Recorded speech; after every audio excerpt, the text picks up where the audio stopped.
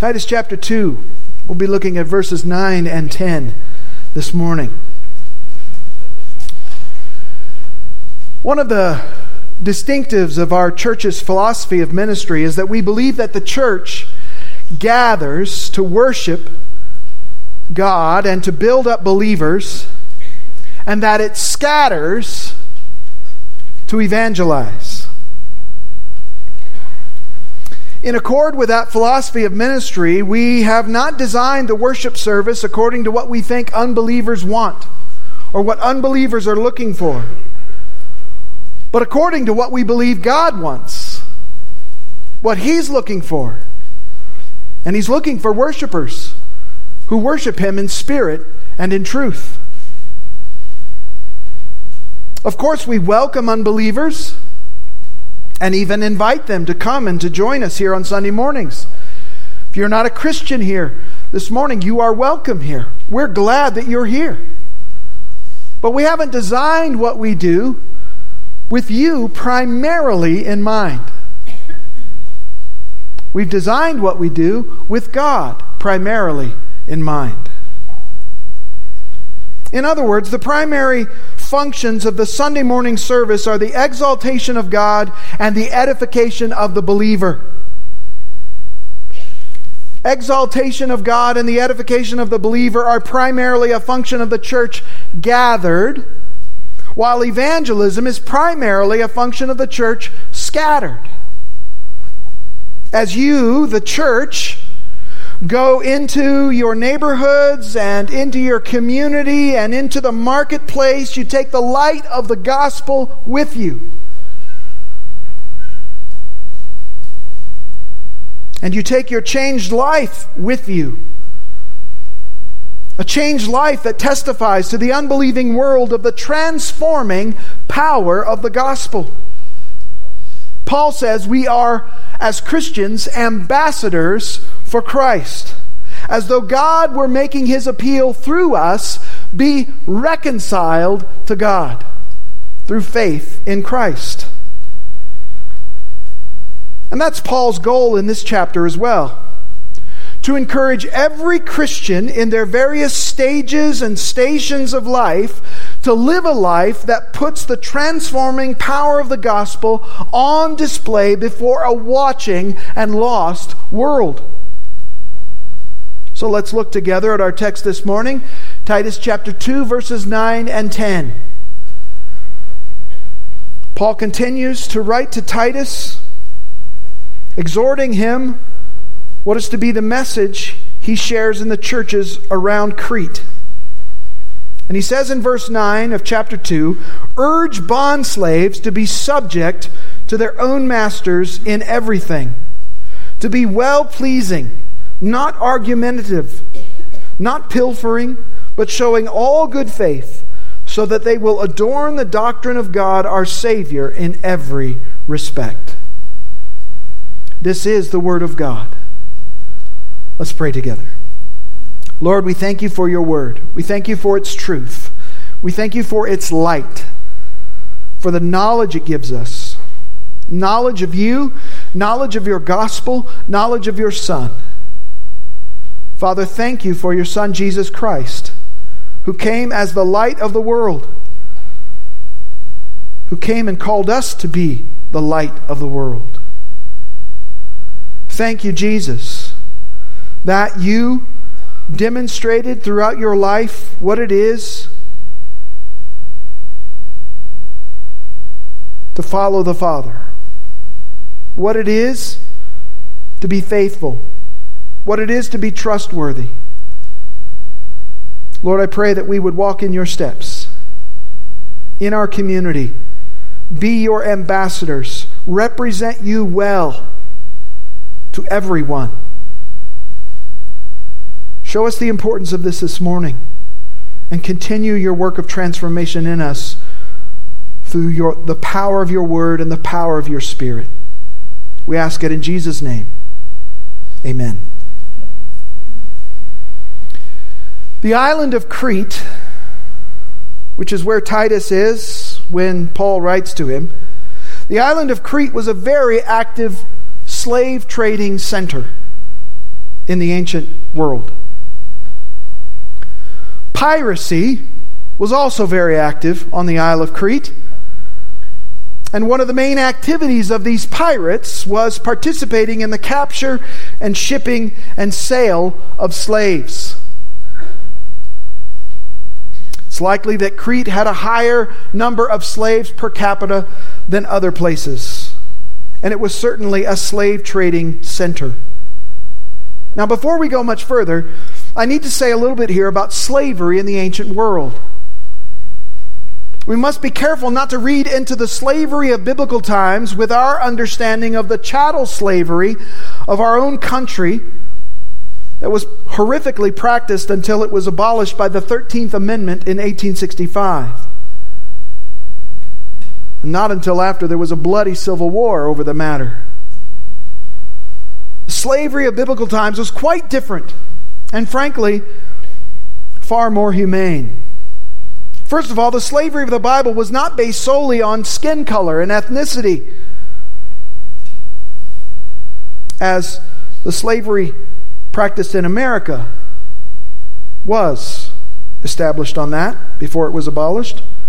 And unlike the slavery of our own country, which was primarily agricultural and domestic, the slaves of biblical times were tradesmen and teachers and tutors and artisans and businessmen and businesswomen and managers of estates and physicians and household managers. Some slaves even served within the Roman government. Unlike marriage and human government, slavery was never instituted by God. Instead, all slavery is a byproduct of life in a fallen world. Ancient slavery as a social institution developed early on as a result of economic, political, and military realities and pressures. As early as the book of Genesis, we read that Joseph was sold into slavery by his own brothers. While slavery was never instituted by God, given its prevalence in society and in many cases its economic necessity, the Mosaic Law highly regulated slavery for the protection of those who found themselves enslaved. God has a heart for the weak and the vulnerable and those who are under authority, and He provides protections for them. We moderns rightly recoil at the thought of slavery. Whether it's the slavery of indentured servitude, like the kind we often read of in the Bible, or the chattel slavery of the antebellum South. Slavery as an institution, and in all its forms, ultimately falls short of God's design for humanity. For it fails to value the human person as being made in the image of God. It therefore fails to see that all human beings, as divine image bearers, possess innate dignity and God-given freedoms. Dignity and freedoms which under slavery are necessarily undermined, ignored, or even flatly denied. Having said that, we should be careful to make distinctions between the various kinds of slavery throughout history and avoid conflating them as being all the same thing. All slavery is not the same. The slavery of ancient times was often far more benevolent than the chattel slavery of our own country. In the ancient world, slaves could earn and save money and purchase their own freedom, and many did this. There's evidence that some Christian churches used offerings to purchase the freedom of some of their members. But some slaves preferred the security of service to a benevolent master to the uncertainty of a life of freedom, which could mean starvation. And so they chose to remain as slaves. In fact, one tombstone marking the grave of a slave was inscribed with the words, "Slavery was never unkind to me." Ben Witherington, the New Testament scholar, says that some of the most highly educated and brilliant persons of the Roman Empire and some of its best businessmen were or had been slaves.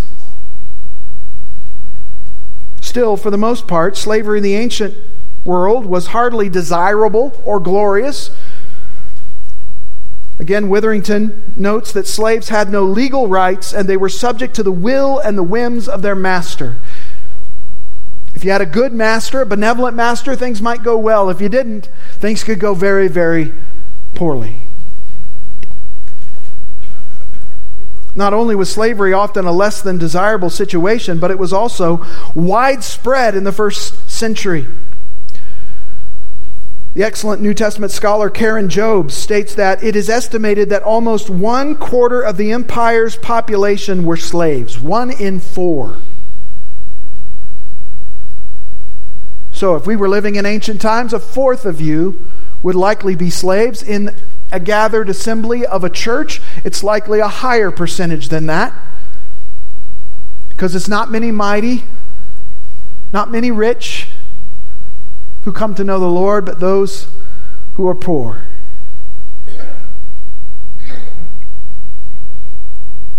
In some time periods and some cultures, slavery was even more common in the ancient world. According to the ancient Greek historian Herodotus, slaves outnumbered free people 7-1. The New Testament never directly calls for the abolition of slavery, that's true, but it does call both slaves and masters to apply the realities of their salvation to their existing social contexts, and to be faithful in living out their various roles. In fact, the New Testament radically elevated the marginalized classes of the first century, including slaves, women, and wives, pointing to them as fellow image bearers and as being equal in spiritual position and privilege with all other Christians. And that was a radical teaching. It was a truth which, if followed to its logical conclusion, would lead to the abolition of slavery in Christian contexts. While slavery has been abolished in our own country and in many countries around the world, illegal human trafficking still sadly occurs today, and oftentimes in appalling numbers. In our own context, where slavery has been abolished and made illegal, how are we to apply these instructions about the master-slave relationship that occurs here in Titus and in Ephesians 6 and in Colossians 3 and in 1 Timothy 6 and in 1 Peter 2? It's all over the New Testament. So how do we apply these things? Well, the closest parallel we have today with the ancient slave-master relationship is the employer-employee relationship. And some of you may be tempted this morning to say, yeah, you got that right. I feel like a slave on Monday mornings. Well, there are many ways in which the analogy between these two different relationships breaks down. There are, however, important principles we can learn and apply to our own employment situations, and we'll seek to do that together today from this passage. So I want us to see together 6 principles for the Christian at work. 6 principles for the Christian at work, so that we can fulfill God's mission for us in the workplace. God has a mission for you at work. And that mission goes far beyond whatever your job description says. Your mission is a higher mission. Your calling is a higher calling. Yes, you need to fulfill the requirements of your job description, but always realize you work for a higher master. You serve a higher end. Your work matters to God, and it matters for eternity, as we'll see this morning. So 6 principles for the Christian at work so that we can fulfill God's mission for us in the workplace. First principle, submit to your employer in everything. Submit to your employer in everything. The Apostle Paul says, urge bondslaves to be subject to their own masters in everything. Paul begins instruction to this final household group. Paul's been covering all the household groups up to this point. The previous groups had all been classified by age. He began with older men in chapter 2 and verse 1, or chapter 2 and verse 2, rather. And then he moved on to the older women, and then the younger women, and then the younger men. And then he moves on to this final group, which is classified not by age, but by social status. It's classified not by being male or female, but by social status. Not classified by being old or young, but by social status. And so these instructions apply to all who find themselves in this common social circumstance. No matter how old, no matter if you're male or female, if this social setting applies to you, then these words apply to you. Bond slaves is the common translation for the Greek word doulos. Bond slaves. What's a bond slave? Well, the word doulos is a word that simply means slave. Bond slave sort of signifies that this is maybe a different form of slavery than the chattel slavery we're used to in this country. But it also softens the blow a little bit, particularly for the American reader who is more sensitive to the word slave in the first place. But that's what it means. It refers to a slave. Someone who is not free in their life. Someone who is under the authority of another. Now, elsewhere, in other contexts, Paul addressed both slaves and their masters. But here, Paul only includes instructions to the slaves. Now, this could be for a number of reasons. It may be because there was a greater number of slaves in the churches around Crete than there were masters. And so, Paul just addressed the larger group here. Or it may have been that these slaves, now having become Christians and having come to learn of their newfound spiritual freedom, they were struggling to now submit to their masters, wrongly believing that their spiritual freedom relieved them of their societal obligations. Whatever the reason, Paul focuses his attention here upon the Christian slave. Christian slaves who, in this context, appear to be serving unbelieving masters. Titus is to urge these Christian slaves to be subject to their masters, to their unbelieving masters. To be subject to is a word that was used of Christian wives back in verse 5 in relationship to their husbands. To be subject to means to be compliant. It means to be obedient. It means to be submissive. It is to recognize that there is an organized authority structure and to place yourself properly within that authority structure. Slaves were not required biblically to obey every master, but rather their own master. And Paul again makes that clear here. So the authority relationship with the required call to submission did not extend to all masters, but only to the particular master that the slaves served. But the extent of their subjection beyond that is pretty far-ranging. He says, be in subjection to their masters in everything. The master was to be obeyed in everything. The only limiting factor is if the master asks the slave to sin or to violate their conscience. In that case, the slave must disobey their master. When authorities, any kind of human authority, tells us to do something that is clearly sin, we must obey God rather than men. So let's apply this to the workplace. As employees, we must recognize that at work, we are part of an authority structure and rightly acknowledge our place within that structure. We are to be subject to those who are in authority over us at work. And we are to do what they want us to do. We're to comply with their wishes and to submit ourselves to their authority. This submission has its limits.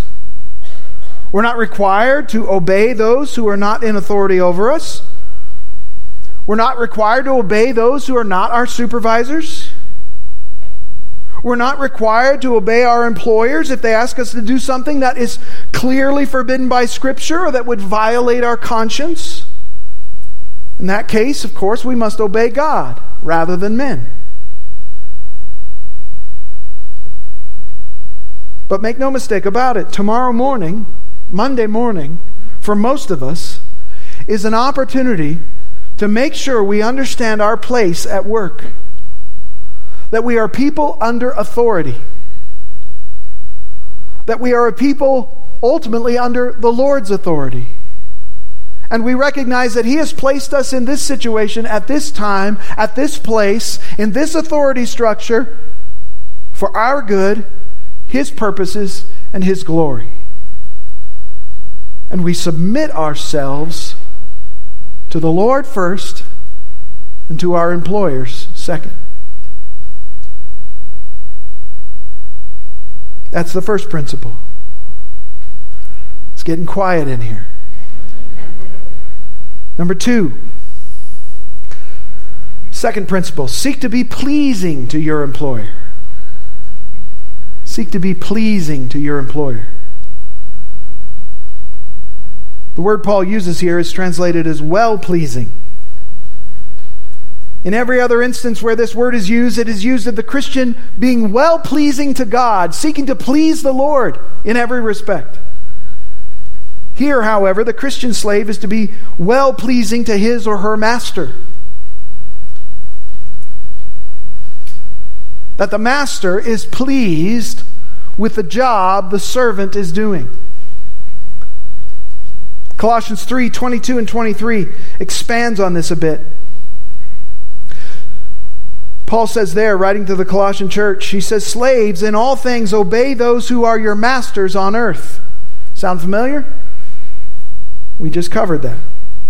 In all things obey those who are your masters on earth, not with external service as those who merely please men, but with sincerity of heart, fearing the Lord. So, just as you're seeking to please your earthly master, you are ultimately seeking to please your heavenly master, and your heavenly master is pleased when you serve well your earthly master.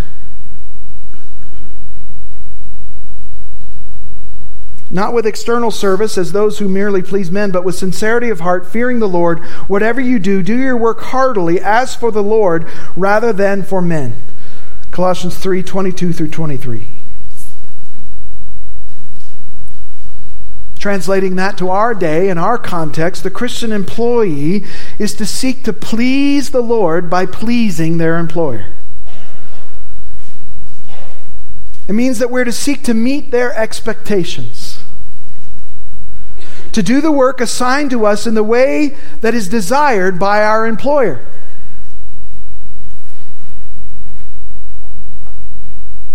Now, there's something deep within us that doesn't want to do this, right? We want to please ourselves. We want the day to go well for us. We want to do the job the way we want to do it, the way we think it should be done.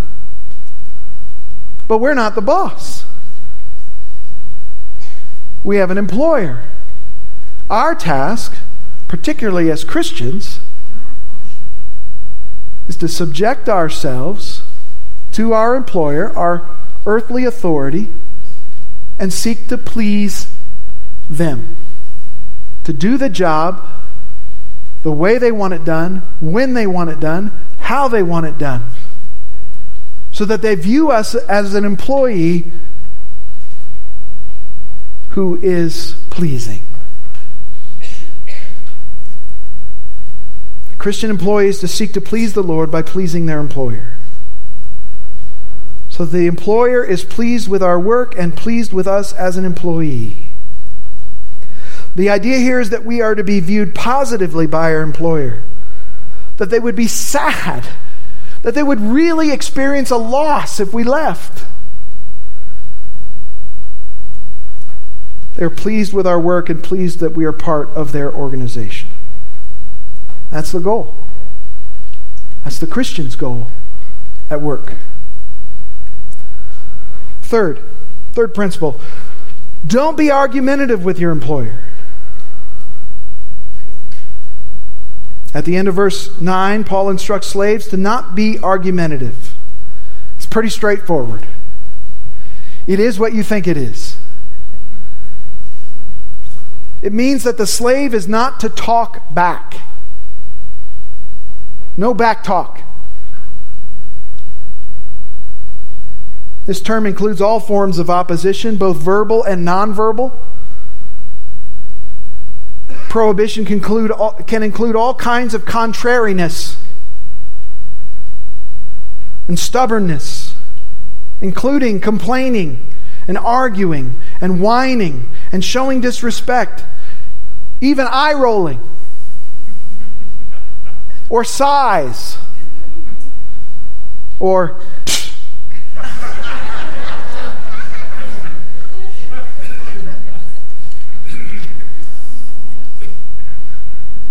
Now, of course, there is a place for appealing to your employer in a gentle and respectful way over something that you disagree with, or something you think is wrong, or isn't correct, or unjust. The Bible makes provision for us to appeal to the authorities, the human authorities in our life. Whether that authority is in government, or in the home, or in the workplace,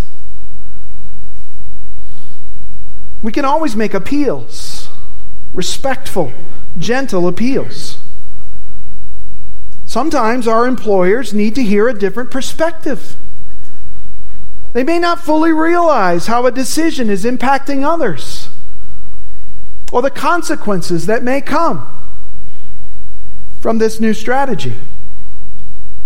So there's a place for respectful appeal.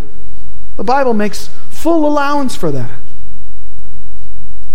But there is no place for the Christian being argumentative, or talking back, or being obnoxious and disrespectful, or participating in gossip sessions, or dragging their feet with decisions.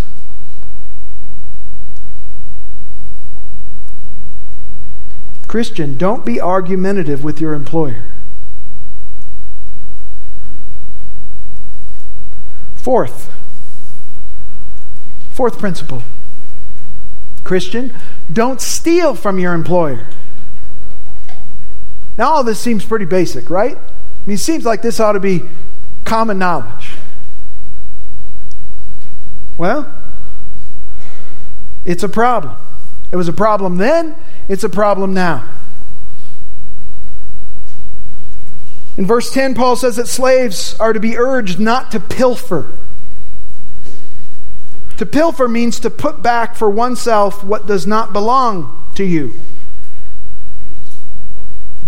It means to skim off the top for yourself. It's referring to any kind of theft or fraud from within. Household slaves were entrusted with their master's assets. And so they might have been tempted at times to take some for themselves. After all, the master has so much. He's not even going to miss this. I'll just take the change that I find in the couch cushions. He'll never know. He'll never miss it. Why not? Call it a tip.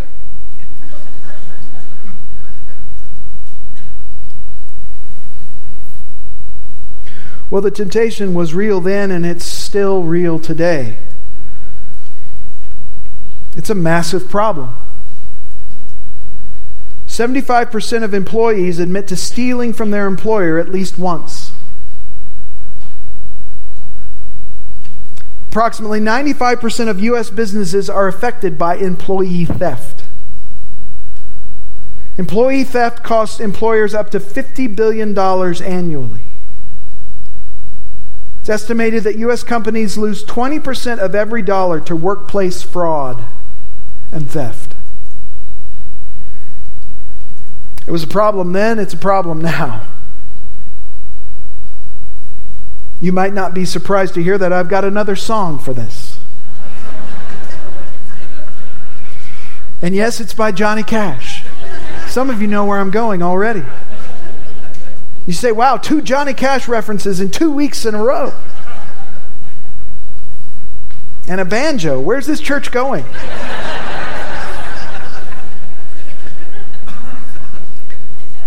The song is called One Piece at a Time. And it goes a little something like this. Well, I left Kentucky back in '49 and went to Detroit working on the assembly line. The first year they had me putting wheels on Cadillacs. Every day I'd watch them beauties roll by, and sometimes I'd hang my head and cry, because I always wanted me one that was long and black. One day I devised myself a plan that should be the envy of most any man. I'd sneak it out of there in a lunchbox in my hand. Now, getting caught meant getting fired, but I figured I'd have it all by the time I retired. I'd have me a car worth at least $100,000. Now, I'm not going to quote the rest of the song, but he figured that General Motors was so big and so wealthy that they wouldn't miss a little part here and there. Just one part a day. As he smuggled it out in his lunchbox. Well, as you might imagine, it took many years to carry all those pieces home. And when he went to put all the pieces together, he found that they didn't fit at all because they were pieces from different model years. But with determination and creative engineering, he was able to finally put it all together, even though there were 2 headlights on the left and only 1 headlight on the right, and only 1 tail fin. So it was a bit of a Franken-car, pieced and patched together. And when asked what year his Cadillac was, he said, well, it's a 49, 50, 51, 52, 53, 54, 55, 56, 57, 58, 59 automobile. It's a 60, 61, 62, 63, 64, 65, 66, 67, 68, 69, 70 automobile. And the chorus says, I got it one piece at a time, and it didn't cost me a dime. Now, it's kind of a silly song, but it's a serious topic and a serious problem. Christian, don't steal from your employer. As an employee, you've been entrusted with much. You will likely have opportunities to take something that doesn't belong to you. Whether it's for some financial gain through fraud or simple theft of office supplies. Christian, don't steal from your employer. This alone will mark you out as different from the world. Fifthly, fifth principle, show yourself to be trustworthy and good.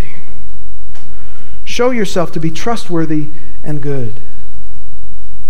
Instead of stealing, the Christian slave was to show all good faith. Now, what does that mean? Well, the word faith can either mean faith in God or faithfulness, depending on the context. Faithfulness as in trustworthy. Someone who's trustworthy. Paul uses it this way in 1 Corinthians 4:2 when he says that the number one job requirement of servants is that they be trustworthy.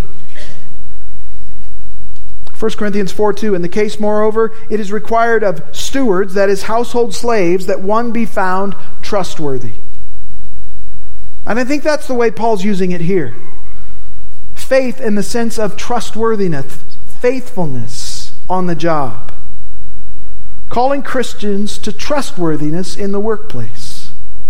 To be an employee who has proven to be trustworthy. To be faithful, to be dependable, to be loyal. But Paul also adds that this trustworthiness and loyalty is to be limited to that which is good. It is a trustworthiness and a loyalty that is bonded together with goodness, with what is good and right and true.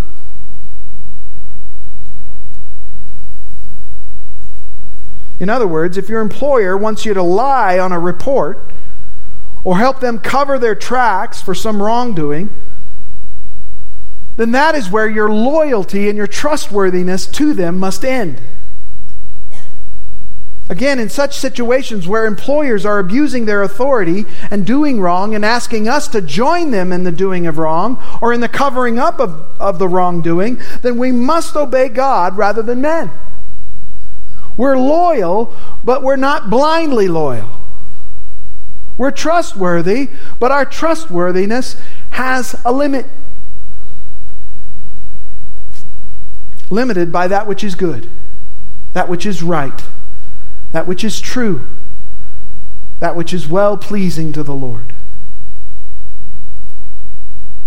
Christian employees should be known for being trustworthy, faithful, loyal, and morally good, and above board in all their dealings at work.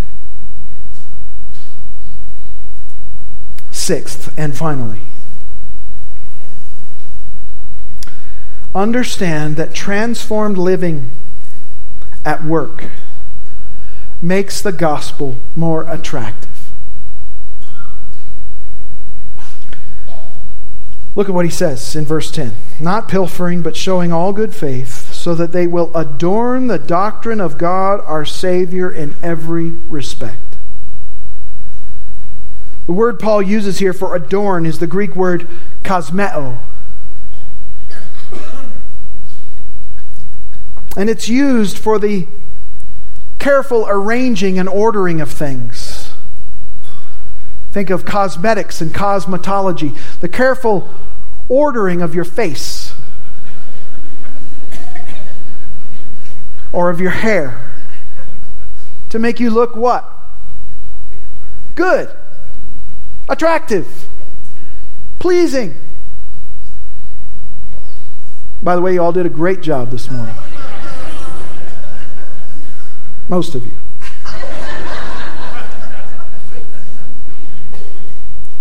This word kosmeo, adorn, was used for the arranging of jewels in such a way to show off their full magnificence and brilliance. A jeweler would consider the stone before he set it on the ring to determine the setting which would most display the gem's glory. If you've ever shopped for a diamond or some other piece of jewelry, you know that they've designed the entire store to showcase the beauty of these precious stones. Special lighting, dark velvet backgrounds to highlight the shimmering radiance and the sparkling glory of these precious stones. That's what our transformed lives do for the gospel. Our transformed lives serve as lights shining on the gospel. They serve as a beautiful backdrop upon which the gospel is laid and all of its glory shimmers forth.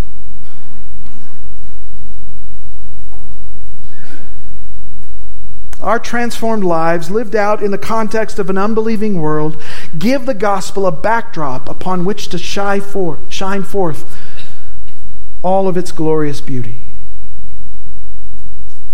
That which Christians are to adorn, Paul says, is the doctrine of God our Savior. What is the doctrine of God our Savior?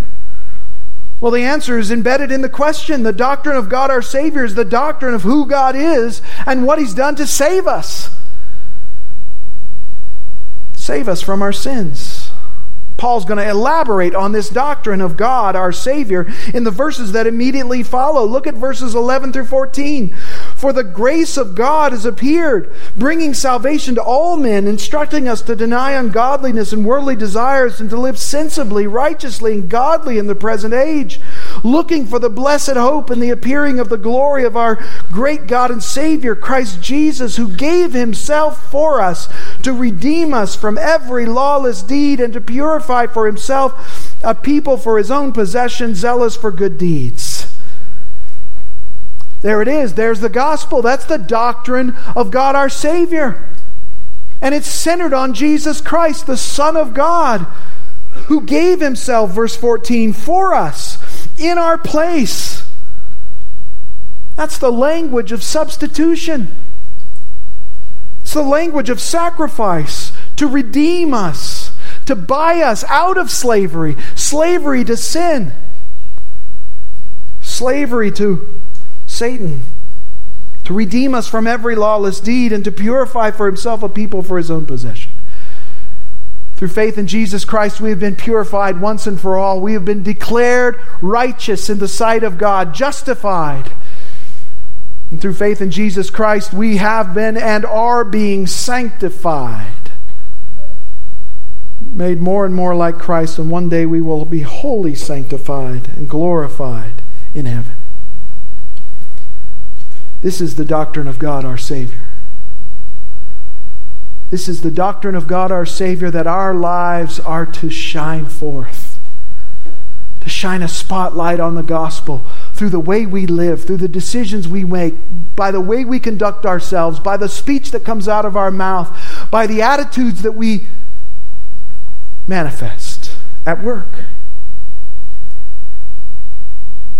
That Christians might rightly adorn this gospel is intended, the intended purpose and result of all the previous instructions.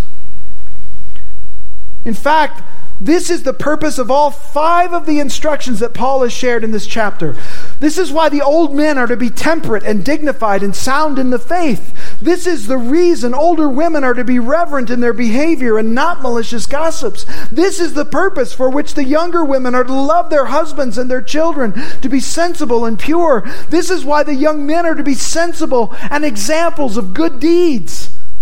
And it's the reason why slaves are to submit themselves to their own masters in everything.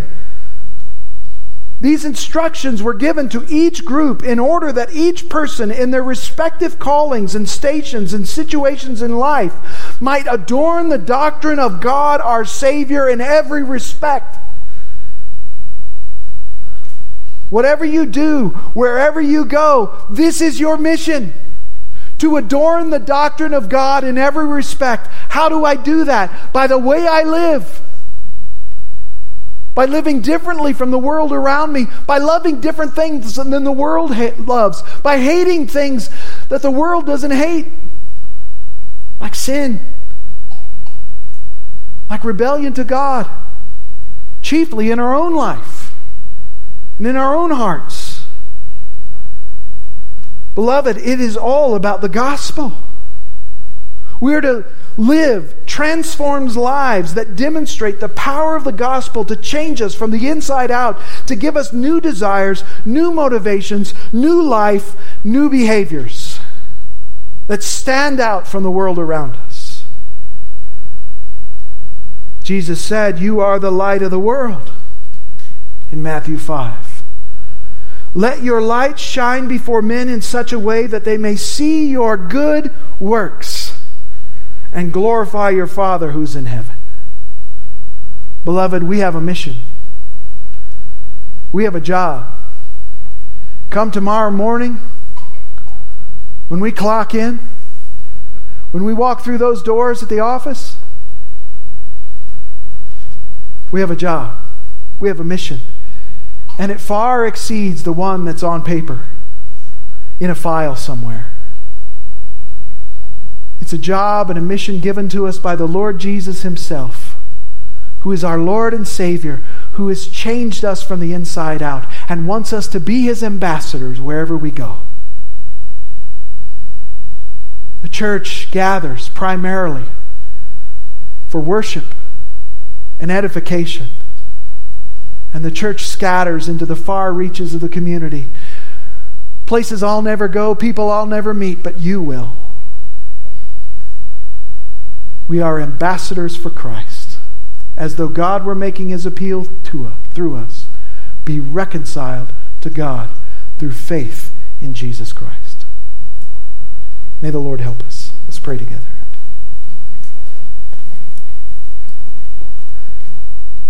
Lord Jesus, your plan is marvelous. It's glorious. It's mysterious. It's baffling that you would use us, that we would be your ambassadors, that we would be your witnesses, and that one of the primary ways we testify to the realities of the gospel is through a changed, transformed life. Forgive us, Lord, for acting so much like the old self, like the world, for not submitting to our earthly authorities, to our employers, to grumbling and complaining and being argumentative, not pleasing them, wanting to please ourselves and do it our way. Forgive us, Lord, if we've stolen resources or time from our employers. Lord, help us to realize that we are a testimony of the gospel. That the light of the gospel is to shine forth in the way we conduct ourselves day after day in a dark world. Help us to be the light of the world to your glory. We ask it in Jesus' name, and all God's people said,